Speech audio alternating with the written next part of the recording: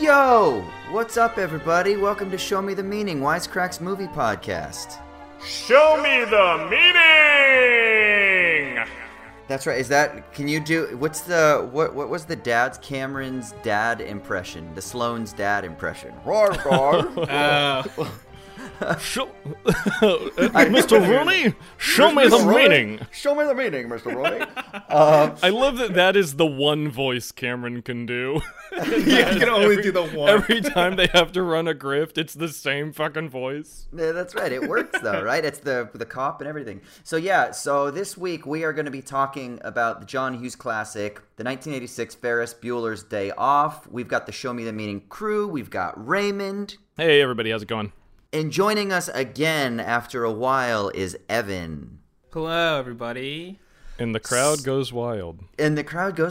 So, like I said, we're going to be talking about the 1986 classic Ferris Bueller's Day Off. It is written, co-produced, directed by Hughes himself, and it stars the charming and cheeky as fuck Matthew Broderick.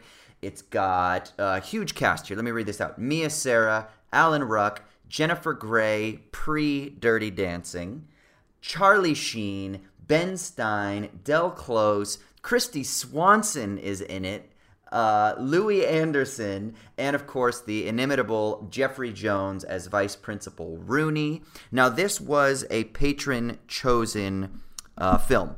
So we ran a poll and we put it up on Patreon. And the patrons voted, and so I'm just going to go over the results real quick of the films. And I just have to say, this was my choice, and I never win one of these, so I'm glad that I finally won one. And I never even perform well. I usually am in like the bottom half, so it was nice that I actually got first and second with my choices. So Ferris was the first, and it was 31% of the votes. Jaws was second with 22%. Third was Planes, Trains, and Automobiles, which was Raymond's choice, which I was like... Classic Thanksgiving flick. It is, and I hadn't even thought about that film since I was a kid, so I was like really surprised to see that one actually come up. And actually, I'm actually surprised that it performed as well as it did. I didn't know that people would really know that film, so that was kind of a surprise. A League of Their Own came in fourth with 13%. Rounders was at 9%. And last, with no love, was National Lampoon's Vacation at 8%. I mean, maybe it's because it's not Christmas Vacation and everybody knows Christmas Vacation. Sure. It got 8% of love. Yeah, got a little bit of love, I guess. So it got more love than Edie McClurg did in your cast rundown. No love for Grace, the secretary, in this one. Oops, sorry. Okay, so let's go into first impressions and then what it was like to revisit this film. We'll start with Evan. What are your thoughts about Ferris? Yeah, so I had always heard about this movie growing up, but I wasn't really watching like any like classic films or even just classic American blockbusters. Like still haven't seen a lot of like classic stuff, but when it was my senior cut day in high school, I was like, you know what? I'm going to wake up early and I'm going to watch Ferris Bueller's Day Off, and then I'll go have a fun day with my friends. So I woke up at the normal time you would wake up to go to school, 8 o'clock, 7 o'clock, whatever. And we watched Ferris Bueller's Day Off. And I remember as soon as the movie ended, I was like, well, how am I going to have a better day than that? That's like, that set up a terrible... And then you just went back to bed. Yeah, but the more I reflect upon the day I had then, it was... the core thing's the same, you know, hung out with your girl, hang out with your best friend, and just go out on the town. So revisiting it, I was really happy too, because I'd always wanted to rewatch it. I'd always liked this film a lot. And I think it held up pretty well. I enjoyed a lot of the moments, but I will say that my favorite part that I always go to bat for on this film is really just what happens in the 15 minutes like preceding the parade. Like the museum trip, the parade, then Sloane and Cameron's conversations at the parade.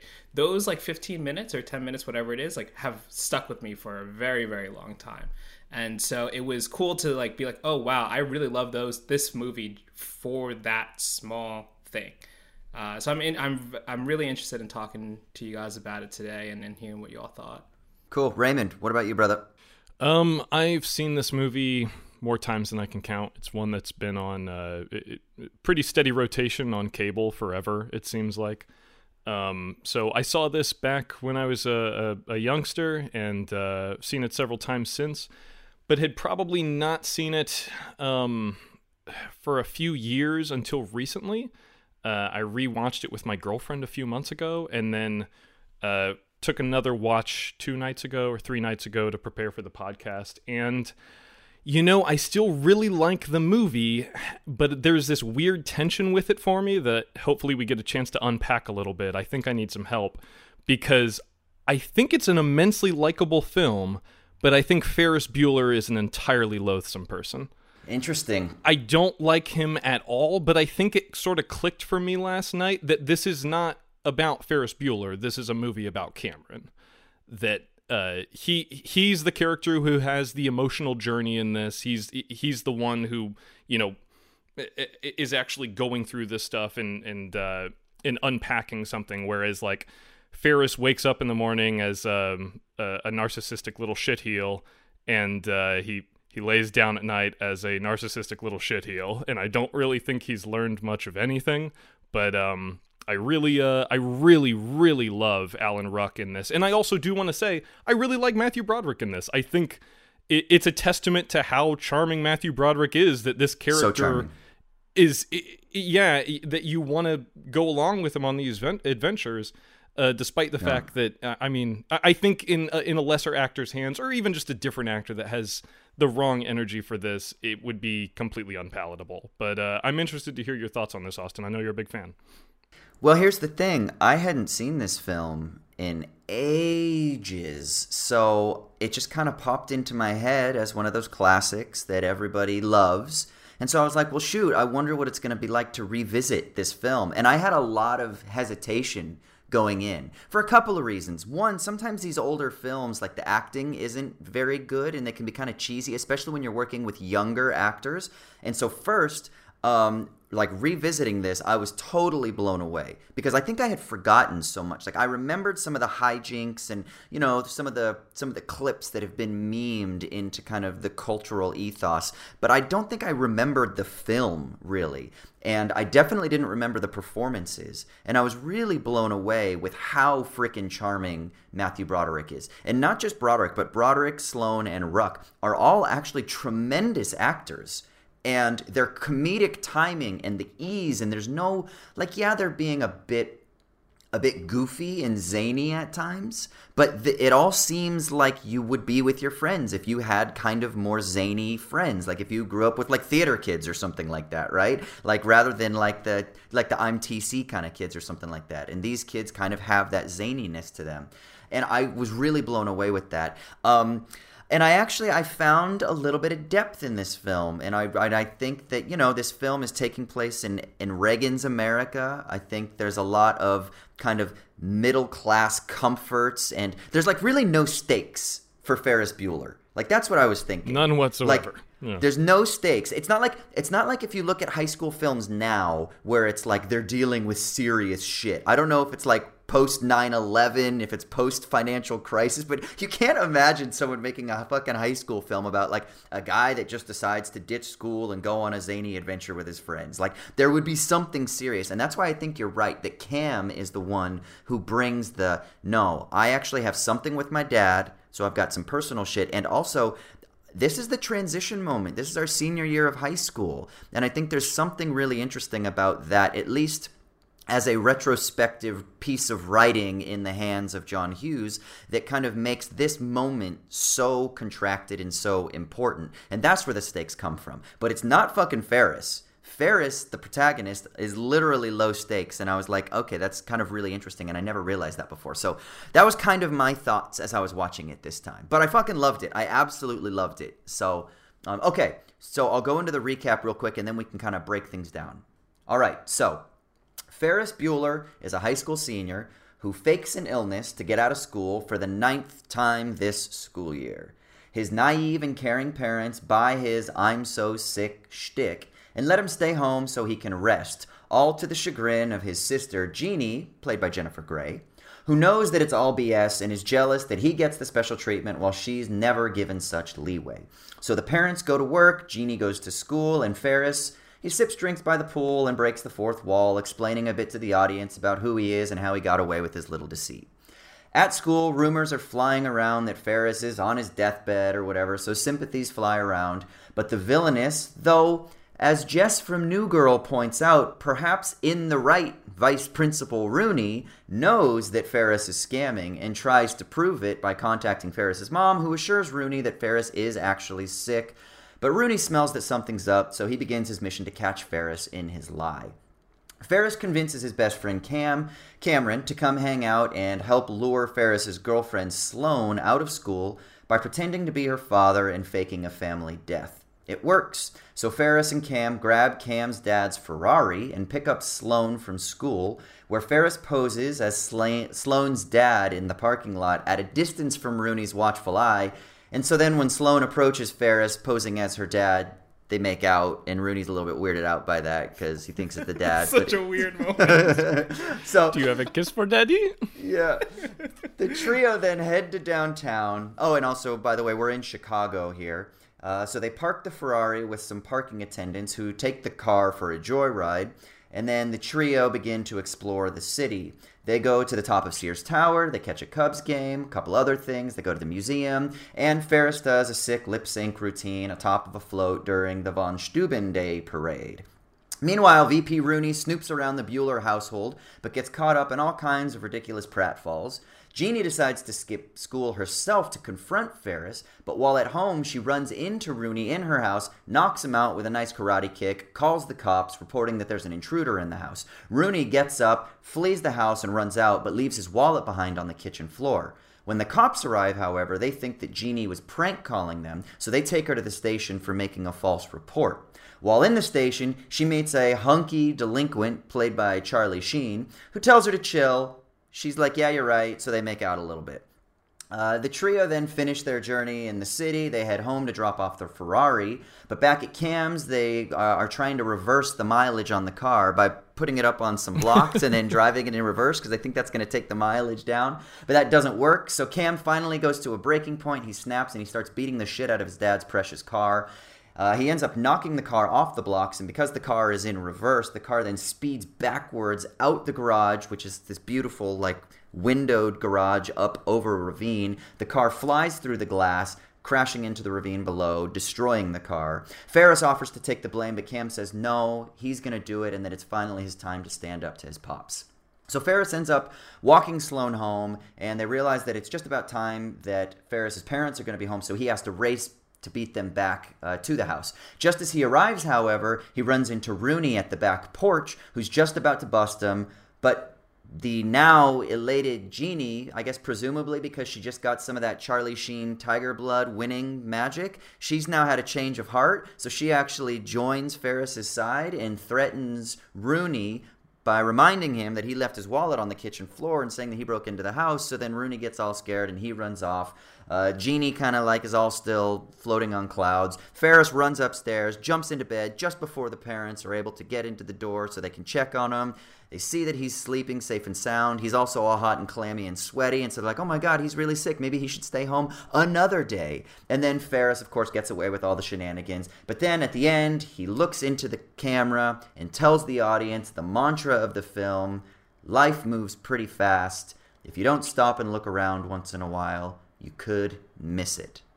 All right, guys, before we continue, I want to give a shout out to this week's sponsor, Storyblocks. Storyblocks is an unlimited library of high-quality, royalty-free video, audio, and images that can be accessed through a subscription. Whether you're a YouTuber, streamer, podcaster, or even aspiring filmmaker, you know how essential it is to find music that pieces together your project. You also know that it can be really costly to license clips that you want to use. It's even more devastating if you end up downloading something and then you find out it's not exactly what you wanted. Well, Storyblocks is constantly updating their library, so you can find whatever assets you need to complete your project. You can even use their new tool, Maker, to make sure that everything fits into place before downloading. And the best part is that once you download something, it's yours to keep. You can use it for any project, personal or professional. So check out everything that Storyblocks has to offer today by clicking the link in the show notes or by going to storyblocks.com/wisecrack. Now back to the show. All right, so first things first, before we get into the film, we just got to take a second to talk about John Hughes. Because I'm just going to go through a list of the films that he's either written, produced, or directed right now. Okay, National Lampoon's Vacation, National Lampoon's European Vacation, National Lampoon's Christmas Vacation, my favorite of the National Lampoon films. Mr. Mom, great film. 16 Candles, Weird Science, The Breakfast Club, Ferris Bueller's Day Off, Pretty in Pink, Some Kind of Wonderful, Planes, Trains, and Automobiles. This was, by the way, a very, in our patron poll, for whatever reason, it was a very John Hughes heavy patron selection. We had 3 out of the 6 were patron, or were Hughes. Didn't even think about that. And I know, one right? from each of us. Yeah, one from each of us. Okay, She's Having a Baby, Uncle Buck, Dutch, Dennis the Menace, Baby's Day Out, the Beethoven franchise, and the Home Alone films. Ooh. Like, this guy... Some heavy hitters. Fuck! This guy just gets comedy, and he just has, like, a finger on the pulse of, like, the American comedic mind for whatever reason. What do we think about John Hughes? Evan, what do you think? Have you... I know that you're not... I mean, by your own admission, Evan, you said there's a ton of movies you haven't seen. Have you seen a lot of his other ones? I've seen 16 Candles, I've seen Breakfast Club, and I've seen, the Home Alone films, and I think I've seen Baby's Day Out when I was working with little kids and trying to put on a movie. Maybe not the best. Giving them the wrong ideas. With yeah. Yeah, I mean, everything I've seen of his, I've always loved. I think it was really cool to hear you guys say that how much you pulled away from how both of you were really affected by Cameron's storyline on this watch through, because that was what stuck out to me the first time I watched it. I'm like, this whole time people have been telling me about this Ferris Bueller guy, but all I want to do is learn more about Cameron. And and his storyline always stuck out to me. And I think that for me, like with comedies and stuff, when you have a grounded character who's really going through some shit, like, to see how you toe the line between that kind of sadness while, interspersing like comedic moments, that stuff's really great. And I think you can see a lot of that in John Hughes' work. There's this undercurrent of something that is very sad. And like Home Alone, Kevin is left by himself. That's so sad. Planes, Trains, and Automobiles also has, I don't know if you've seen that one, Evan. But it has, not to spoil anything, but there's a third act reveal in that's kind of heartbreaking for John Candy's character, but yeah. It's a pretty good moment in the film. Nice, yeah. So I mean, I love his stuff, and I definitely should do a whole kind of retrospective and a watch through of everything he's done. Yeah, I think you would really dig his stuff, especially if you like this one so much. Yeah, Raymond, what are your thoughts on John Hughes? John Hughes, I mean, obviously very influential filmmaker, and right now we're living through kind of a resurgence in a lot of 80s aesthetic. There's been, certainly in the horror world especially, which may owe a bit more to John Carpenter than John Hughes, but I think, we're seeing folks who grew up with these movies are now making movies themselves, and his influence is undeniable. And even at the time, I would say his influence was undeniable. He started a whole bunch of careers, the entire Brat Pack. There was an entire movement surrounding these films. And I think you guys are right. He definitely tapped into something in the zeitgeist then. And I think what's interesting about John Hughes and what makes these movies, or what allows them to speak to future generations, is that he doesn't judge kids. He doesn't look back in anger, and he doesn't judge his younger self when he writes. I think he writes from a sense of joy and discovery, and certainly a little bit of nostalgia as well. But I think there are a lot of folks who would later on in their lives or their film careers maybe look back with a little bit of judgment, and you never sense that from him. I think he always has a lot of compassion and empathy for young people, and I think that still comes across when you watch these films. Yeah, I wonder. And one more second. To Shane Lackey, who just jumped up in the chat, he didn't do Better Off Dead. That was Savage Steve Holland, but it does have a similar vibe. I love Better Off Dead so much. Yeah, it's a fun one with John Cusack. But sorry, Austin, go ahead. What was oh my God, it was the So I think it's Corey Haim, and it's like Driver's License, where isn't it Heather Graham? Like young Heather Graham is in it too. License that to one Drive. doesn't ring a bell. License Okay. to Drive. Yeah. Okay. I don't think I've seen that one. This entire time period for me, this is what I grew up with, right? And so when you were just saying that, like John Hughes, he doesn't judge his younger self. There's I think an element of that, and there's also a heavy slick of nostalgia. And I was thinking about it in this way, like all of these high school films, and I was even thinking of like a more recent one, a James Ponsoldt film that I really love called The Spectacular Now, right? They're all movie. written with this nostalgia that this moment in high school, that your senior year of high school is like the point, the turning point. And I think for a lot of these people, it's because they were writers, or they've become now successful writers, or they've become now successful in their career because they've left their hometown, right? And I think for them, it was going off to college, right? Did you go off to college, and were you a part of like the Harvard comedy troupe, or were you a part of the Yale Drama School Writers Guild, or whatever the fuck it's called, right? Like, and then you look back and you're like, oh my God, that moment in high school with the high school girlfriend and the friends, and one of them went off to military school, and one of them went off to this, and you look at that now in retrospect, like that was the moment. And I think what it did for me is it actually built up like a really false sense of expectations about what high school was going to be. Because when I got into high school, I didn't feel the stakes like that. Like it wasn't the moment for me. Like I don't know if it was the turning point for me that was so meaningful. Like the crossroads moment in my life. But all of these films always paint it that way. So there is something kind of interesting. I don't know if it was that way for everybody else. Like, was it that way for you in high school? Like, was that the moment for you? I mean, I think it's hard to know when it's like the moment when you're in it, right? You know, I mean, and Right. you can watch as much media as you want and like try to like step outside yourself and think like, am I in that same state? But you know, I think that moment's always going to be different for someone. But I think what's so important is that you can watch this and kind of like see that a form of that potentially in even if it's a smaller thing in yourself. Like I was reading that I think what kind of sets us apart is like this is before they've graduated. A lot of these like high school films that you're talking about are like after people have graduated. This is still like they're still technically in school, but they still have all summer, but they have this impending sense of what's to come, you know. And I think that definitely, maybe it's because I watched it on my senior skip day and I was still in high school, but for me that was something that I was like, oh yeah, when Matthew Broderick has the monologue where he's like, we're going to go off to different schools. Sloane's got a year, you know, like we're just going to fall apart. That's what it is. And I was like, he's very oh clear-eyed my about a lot of God. that stuff. Yeah. And I think the script does benefit from John Hughes being able to look back on that rather than, you know, if he had all of his skill as an 18-year-old, would he be able to write the same movie? Probably not. I don't think he would have been aware how important it was to have that opportunity to, you know, as Ferris Bueller says, look around for fear that you'll miss things, or to kind of just trap these moments in amber. And I think that may even be reflected a little bit in how this movie is edited. One of the things that's always stuck out to me, not in a bad way with this film, is that it's very vignette-y. And it almost in a way where, like, if you sit down and watch it and pay attention to wardrobe and stuff, there's a lot of, not necessarily continuity errors, but it's clear there's a lot of stuff that's just cut out, and they just sort of maybe drop the museum into this part here, and it feels almost more like almost like a mixtape.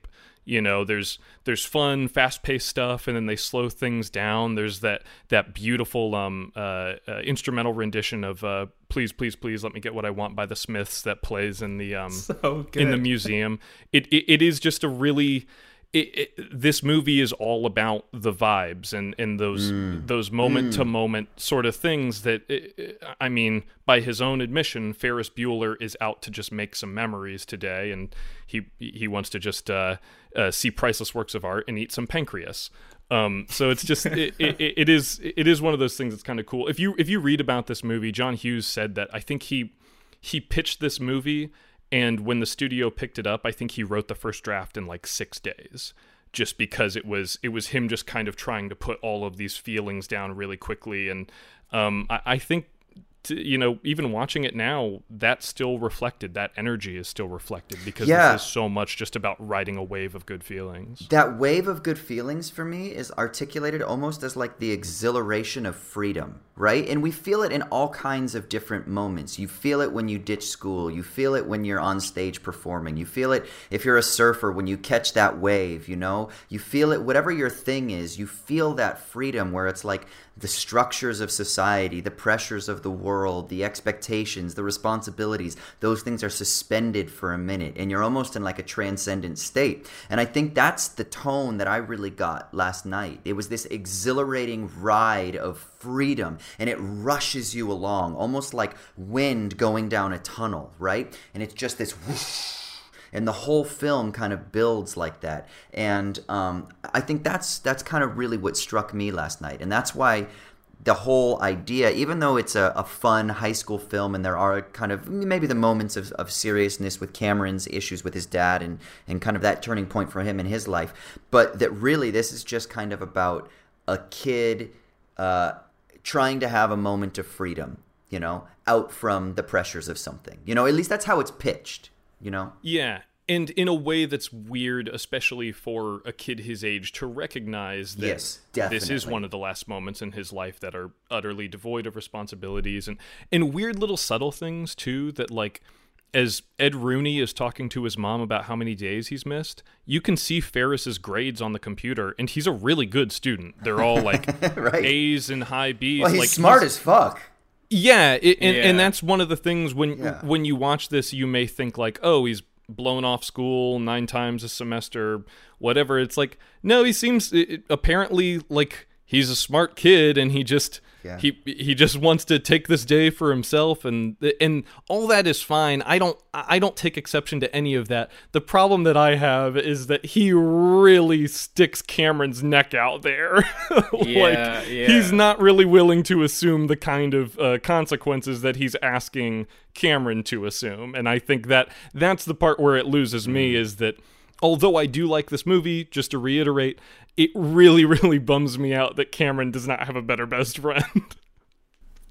Yeah, I mean, you definitely see him like forcing Cameron in to do stuff in a way where it's like it's hard to see like where the reciprocation is. But yeah, it's kind of going back a little bit. I think it's really interesting, like that moment of freedom that you're talking about, Austin, and how like Ferris Bueller decides to spend his day off doing some very adult things, like things you would normally do more as an adult. Yeah. And eat fancy food and stuff like that. Yeah. And I think that there's that weird thing where it's like, is he tapping into this idea where he's like, well, I can be an adult and enjoy this, but I won't have the type of, safeguard feeling of, being in high school and being at the having the wind behind my back, so to speak, and to fully enjoy this without all the real world pressure sinking in, or is it like this thing where, like this is the era and of where it's like, go to college, get a job. That's what it's supposed to be. And you see all the kids in school and they're all like falling asleep on their desks and like they're not paying attention because they're just like, we're in the system. Exactly. And so I wonder if that's one of those things where it's like, okay, so let me break, is it like I want to enjoy these because I could be an adult, but I'm not yet? Or it's like, I gotta break the system, but the only thing I know how to enjoy myself doing things is by doing adult things that I'm looking at. This is why I tweeted out, and Raymond said he was going to hold me accountable to this, but I just tweeted out that this is an essentially anti-capitalist film, because it's precisely that, Evan. It's not anti-capitalist in like a socialist or Marxist or like some sort of collective solidarity or building alternatives. It's anarchism, but it's a type of anarchism that, exactly like you just said, Evan, it says this is the system that we're being pushed through. Right? Like in education theory, a lot of times they look at the American education system as being a factory to produce new workers, right? And you have like the top 20% that are going to go into maybe like white collar positions and be doctors, lawyers, whatever. And then maybe the bottom percent are going to drop out and not finish. But it's that middle chunk that are going to be the next like workers of the next age, the grunts for industry and for corporations and for capital and everything like that, right? And Ferris go ahead. And so I was going to say, in his little mantra of if you don't look around, because life moves pretty fast. I think what he's talking about is there's another idea of what's called the perpetual motion machine. And it's that things, you kind of just get caught up in this and you get sort of induced into velocity and you get pushed through the system. And so for him, he's like, life moves pretty fast. If you don't stop and look around once in a while, you could miss it. And now it's a very sort of like middle class liberal anarchism, but it is a kind of, hey, we're going to get caught up in this frickin' machinery, and so I'm going to just have that break. And that's what the freedom is, right? Go ahead, Raymond. And that's what I was going to cut in and say there. How does your theory of this being an anti-capitalist movie or presenting an anti-capitalist perspective jive with the fact that, you know, he as he says in the hallway, they could be fascist anarchists for all I care. If this is an expression of anarchy for him to take off the day and do whatever, how does it jive with your theory? And I'm not challenging it. I'm just curious that all he does with his free day is go experience signifiers of like upper class wealth or managerial class. Like it just I mean, I hear what you're saying, but it's still one of those things that's like, I don't know. I feel like this dude's going to work in a skyscraper one day and he's not going to be a great, like, I'm pretty sure that he's going to be fucking Gordon Gekko.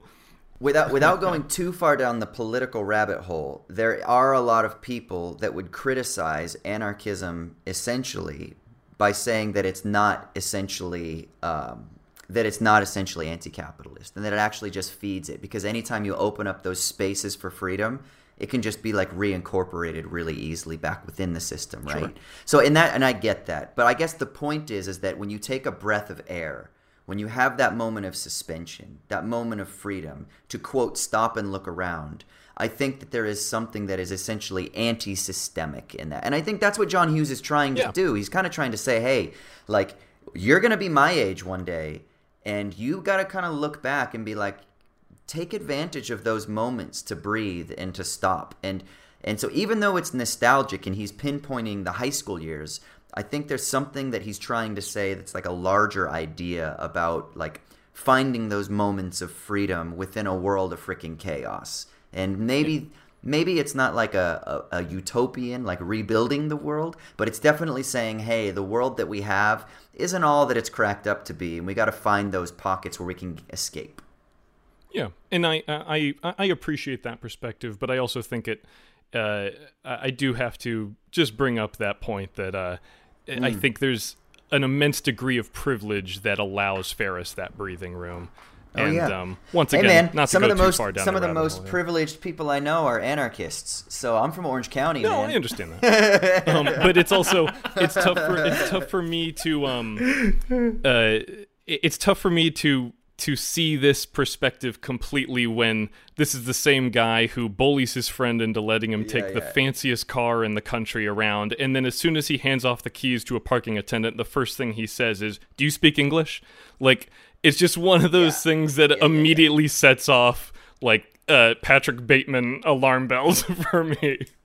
Well, yeah, it's interesting because Michael Burns wanted me to mention that he has always felt that this movie is an allegory for rich kids from the suburbs exploiting a city for their own pleasure on the backs of working people. And that's I've definitely seen some people in the chat kind of saying that stuff already. So I watched the movie yesterday with that in mind, and it was like, well, I kind of see it. But what kind of like actually commits like stops me from like committing fully to that is the parade scene is like everybody having fun. It's like, you don't need to be Ferris. You don't need to be this, person that just like can't, the world bends to him almost. It's like you can stumble on this parade scene and have fun if you want to dance in the street with everybody else. Yeah, and this is the flip side. This is the flip side to the problem with like liberal anarchism, right? Is that liberal diversity is really easy when you're like, hey, can't we all just get along and have fun and wave the American flag? And then, oh, look, there's a group of dancing black people that all of a sudden come around the corner and do a perfect choreographed scene on the stairs. Yeah, I'm kind of like, as soon as the movie needed people to be good at dancing, it dug up some folks of color. That's the one criticism I would levy at John Hughes' filmography. It is lily white. Yes, and that's it. That's where Michael Burns' point is absolutely accurate, because this is very much a middle class fantasy. I mean, look at fucking Ferris Bueller's House, man. Like, it's upper middle class. Like, this is a very, like, if you're in that position and you're privileged, then you can go to a Wrigley Ball game, which is very expensive. You can go to the top of Sears Tower, and you can look out over everybody and feel that power and that kind of supremacy that you have, right? Like, it absolutely is we are very comfortable in our class position and in maybe our ethnic position as well. And so we're able to get away with all of these hijinks. And so it absolutely, that is another element of this film, for sure. Yeah. Speaking of moments that are being memed, like you mentioned before, one of my favorite College Humor videos, Jake and Amir are looking down a glass building, and it's the same shot in the Sears Tower where they're looking up at our classic trio. And in the College Humor video, Amir goes, "Everyone looks like Ferris Bueller from up here." And I never understood that because I'd watched it all through high school, and then finally I watched the movie. I was like, oh, I'm an idiot. Awesome. Okay, so now before we continue on to some other stuff, I do have to give a shout out to our other sponsor of the episode, which is Skillshare. Skillshare is an online learning community where millions come together to take the next step in their creative journey, with thousands of inspiring classes for creative and curious people like you on various topics such as illustration, design, photography, video, freelancing, and more. And it's perfect for lifelong learners of all ages and experience levels: beginners, pros, dabblers, and masters. Most classes are short, under 60 minutes, and they have flexible means of accessing their content so it can fit into your schedules. So my personal fave, as I've mentioned before, are their film and video classes that they offer. I mean, I wasn't able to attend film school with all the grad work and stuff that I was doing in philosophy, so being able to explore their extensive library of classes has really been beneficial for me. You can journey into iPhone videography, drone filming, editing, documentary filmmaking. I just produced a documentary this year that came out. I actually worked for a production company as a producer of like documentary and reality television, and a lot of the stuff that they're teaching in these classes has really kind of helped me flesh out some of my skills. They do creative storytelling classes, etc., etc. So it's a really great selection. Beyond this, you can explore journalism, drawing, creative writing, photography, and many, many other creative endeavors. So to explore your creativity, head over to Skillshare.com/SMTM, as in show me the meaning. So that's Skillshare.com/SMTM. And the first 1,000 people to use our link will get a free trial of Skillshare Premium membership. So again, that's Skillshare.com/SMTM to get access to hopefully being one of the first people to get a free trial of the Skillshare Premium membership. And of course, you can always click the link in the show notes down below. So, all right. Now let's keep chatting. So then is Ferris basically an anti-hero, I guess is the question, in simple terms? He's an agent of chaos. He is. Yeah. I don't know. I don't know that you can brand him with anything. I mean, I guess he is the protagonist in a way. Like he is the person by whose agency this script advances. But as far as someone actually having an emotional journey, a lot of that does fall on Cameron. But I think of Ferris as being maybe not an antagonist or an anti-hero, but he is certainly a foil for Cameron. A lot of people in the chat have brought up the very popular notion that this is a prequel to Fight Club, that Ferris is this sort of Tyler Durden figure in Cameron's narrator-style life, where he shows up to just kind of lob a hand grenade into his life and shake things up a little bit.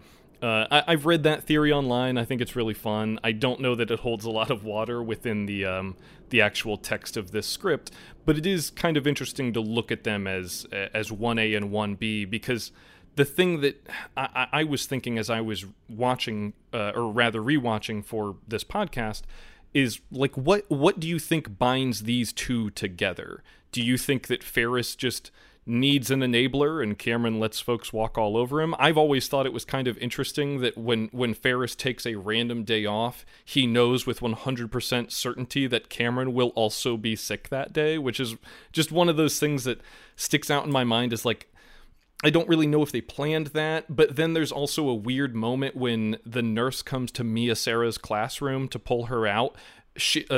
Mia Sara starts packing up all of her books before they even address her.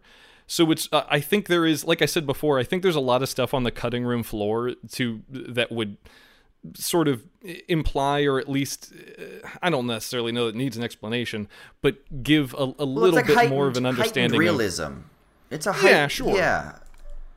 But I mean, there's all this weird, absurdist stuff in it, like the water tower being painted with Save Ferris and the entire city rallying around this kid. Like, certainly those aspects of it are heightened, but it is very weird to me how he just knows, like, he has this weird communion with Cameron that he just knows he's going to be sick on that day somehow. But to get back to the actual question, what do you think it is that brings these two together?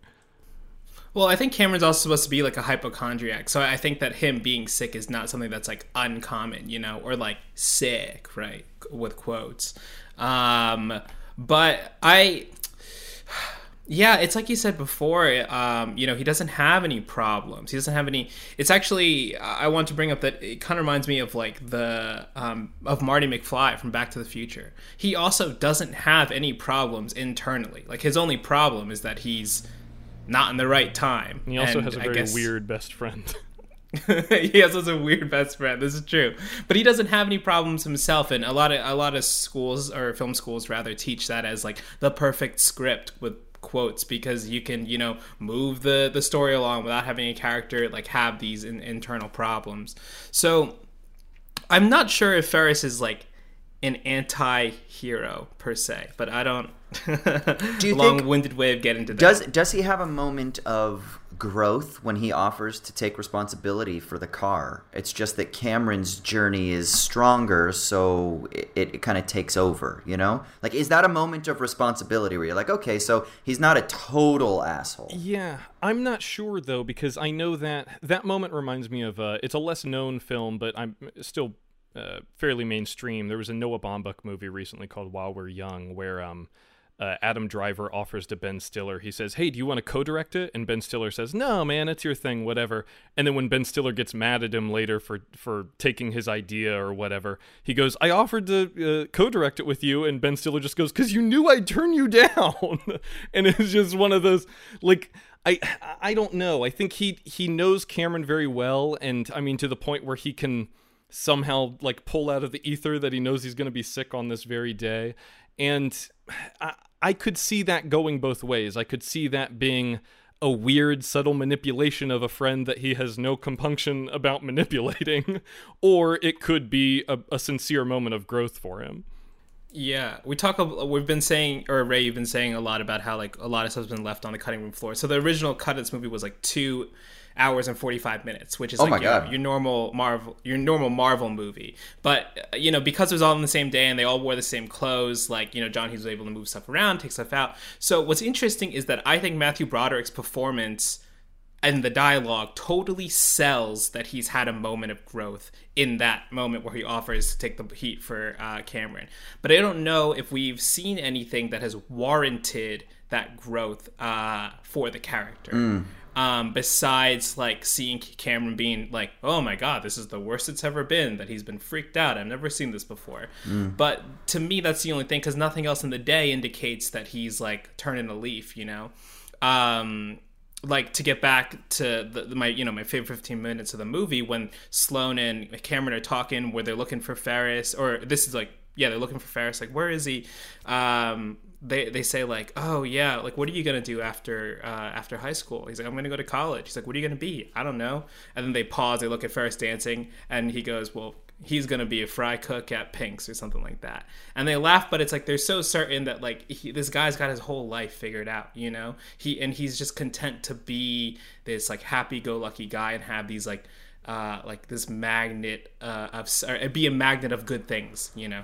Yeah, see, I truly believe that film and TV has the power to shape the young minds of impressionable children. Like, growing up, I wanted to be like the Matthew Broderick character, right? Like, middle-class yuppie kid. I wanted to be like Zach Morris. And it's only until I've become older that I'm like, oh, you know, Zach Morris was trash. And fucking Ferris Bueller is a problematic type of figure, you know? Like, it is that agent of chaos, the privileged, untouched, the spoiled boy that gets away with all of the shit that it isn't exactly the greatest thing to try to emulate, you know? So there is something interesting kind of in this. And this kind of goes back to what you guys were talking about with him being like the Tyler Durden character, which again, Tyler Durden is a sort of like anti-capitalist, at least in a sort of like anarchistic sense, type of figure, right? It isn't some sort of like, I'm building an alternative for the working class. It's more about like, hey, let's just throw a fucking grenade into the system.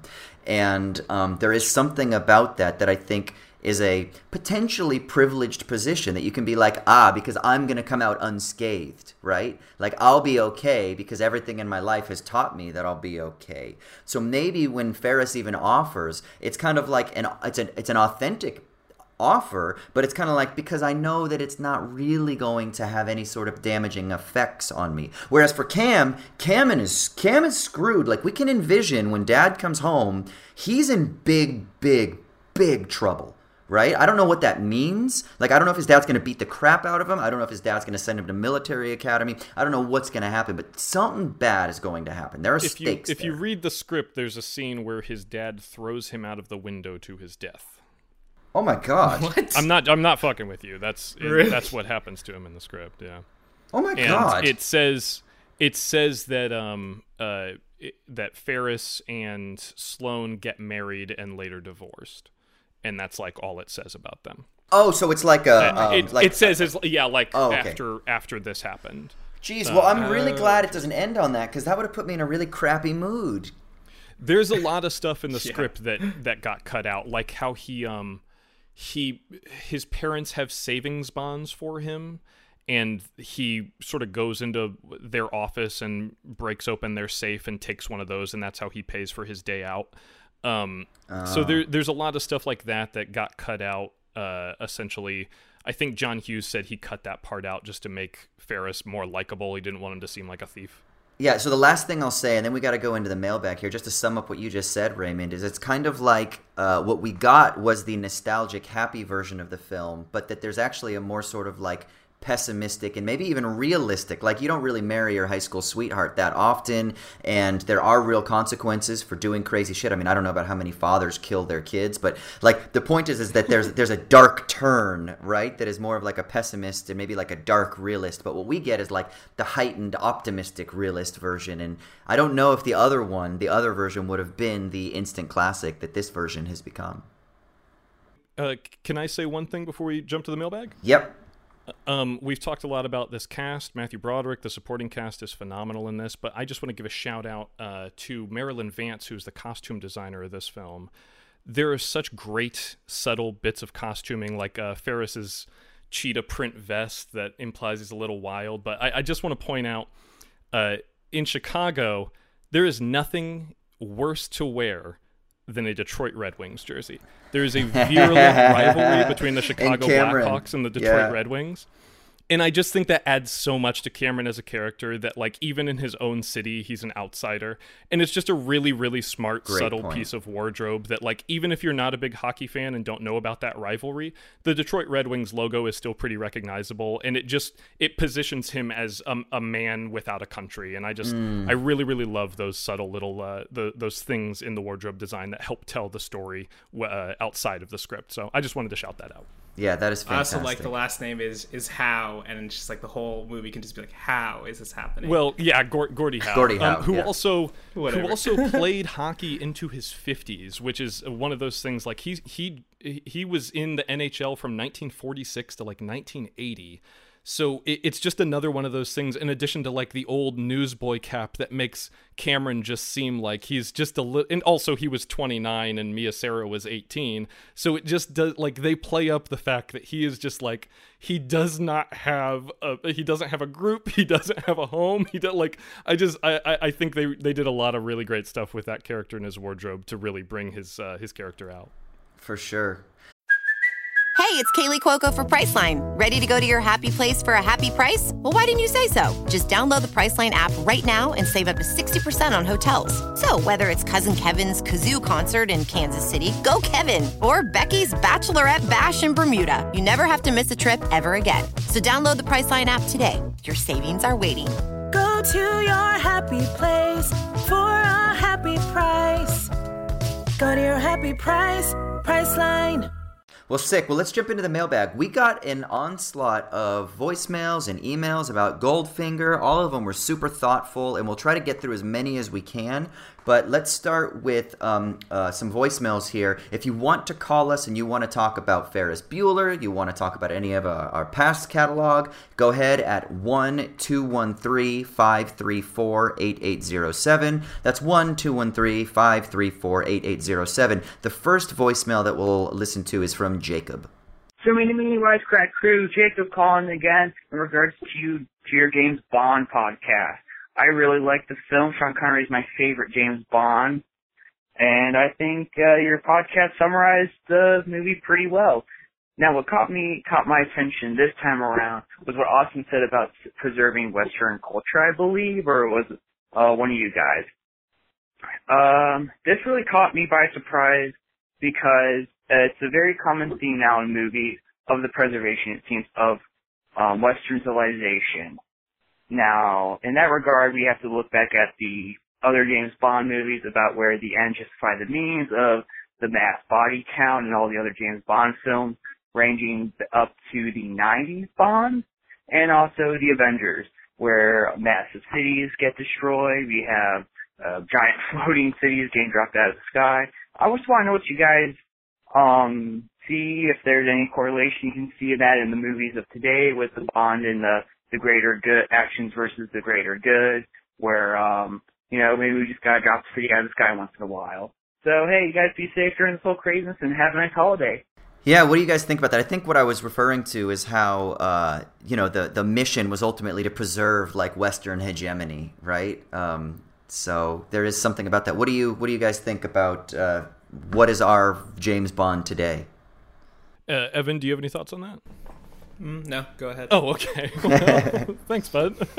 I know, Austin, we kind of got lost in the weeds on that last episode, but I do think you were onto something with that there is a weird strain in those early ones. Certainly, they've tried to ground the films through the Daniel Craig series, and if nothing else, I do like that the new Bond films at least show the toll that kind of life takes on a person, rather than just like every single movie he's just smooth and slick as can be, basically from Sean Connery to Pierce Brosnan. But Daniel Craig, I think, is maybe the first Bond to carry certain things, even certain characters like Vesper, and he's one of the first Bonds to actually carry an emotional weight from movie to movie. It reminds me of, have you seen that movie, The Spy Who Came In From the Cold? Mm-mm.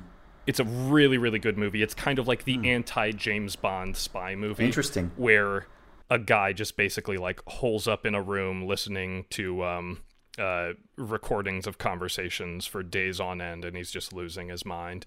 And I do like depictions of stuff like that where they you can't go in that direction with James Bond, obviously. Like, you still have to make it big, bombastic action cinema. But I do like that they try to infuse at least a little bit of reality or some gravity or emotional weight to the things that he does. And with regards to the Avengers stuff, I think I mentioned on one of the first, maybe the very first episode of this show that I was on Total Recall, how it kind of is crazy to me how many of those Avengers movies were like, fucking 1 million people die. Every single the finale of every single Avengers movie is just 9/11 times 1,000, and it just is like, oh, all right, well, at least we got Loki back into the prison cell. Or whatever. Like, great, wow, yeah, right. You really did. Well, it, guys. I mean, I think each of the Avengers movies, like the big ones, like when it's Avengers and not just a standalone. I mean, Iron Man 3, Tony Stark deals with a lot of PTSD.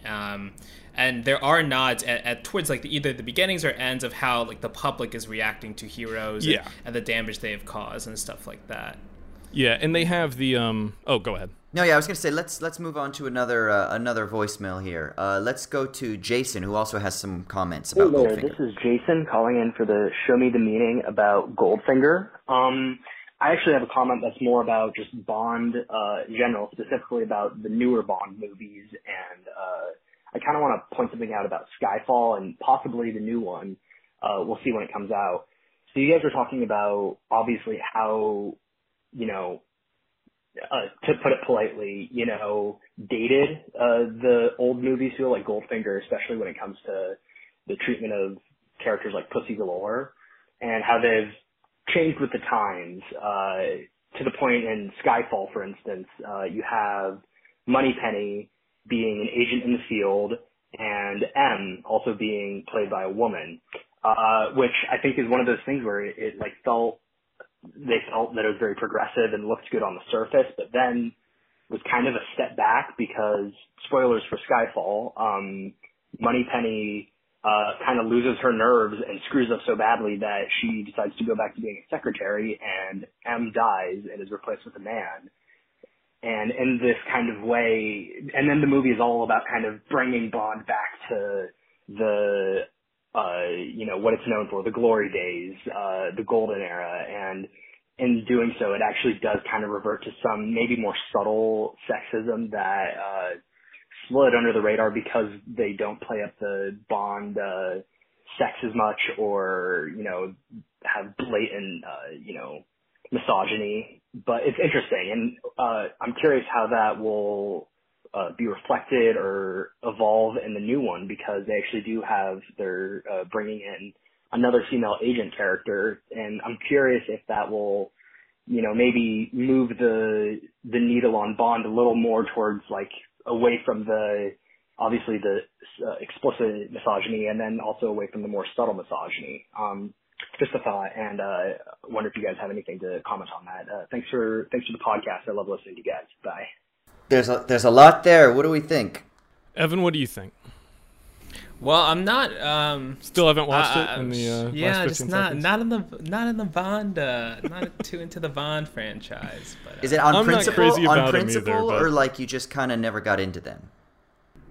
Mostly just I never got into them. I just I don't think I got it. I mean, I'm definitely interested in checking out the Daniel Craig ones, but I think my dad had one of them on TV a lot when I was younger. That was one movie he loved to rewatch, and I was just like, I don't. Let's do this. Let's do this. So the next voicemail from Ryan is actually going to talk about Mission Impossible. So why don't we try to answer both of these, and this will be the last thing we do. So let's play the voicemail from Ryan. Hey, Wisecrack, this is Ryan. Just wanted to talk about the Goldfinger podcast that you just did. I wanted to hear your thoughts on the kind of the big debate. You talked about Fast and the Furious being a kind of, I guess, similar movie to, Goldfinger and James Bond and all that, but I want to hear your guys' thoughts on Mission Impossible and the James Bond movies. I think James Bonds are better than Mission Impossible. Just want to hear your thoughts, and thanks a lot. I'll talk to you hopefully in the future. All right, Raymond, can you synthesize those two voicemails in a response there? Like, what do we think about James Bond becoming progressive and then compared to Mission Impossible? Like, what? I have a feeling you are a Mission Impossible fan. Yes? I do like the Mission Impossible movies quite a bit. And I do think that the reason I went to Fast and the Furious is because, like I said on that episode, when those guys get into cars, they become superheroes. And one of the things that I love about Mission Impossible is that Tom Cruise is a psychopath playing a psychopath. And the movies more and more, as he's gotten older, are leaning into that. Whereas, James Bond has gotten into this whole sort of moody vibe where he's wearing the weight of, like we were talking about before, he's having to carry this emotional burden from movie to movie now, which is a little bit more realistic. But the fact that Tom Cruise, into his 60s, is doing these fucking stunts where he's dangling from helicopters and rappelling down the Burj Khalifa and things, the Mission Impossible movies stand in, I think, pretty sharp contrast to the Bond films because they're all about, now that he's getting older, they're all about how, like, his entire team's fucking afraid of him because he's just insane.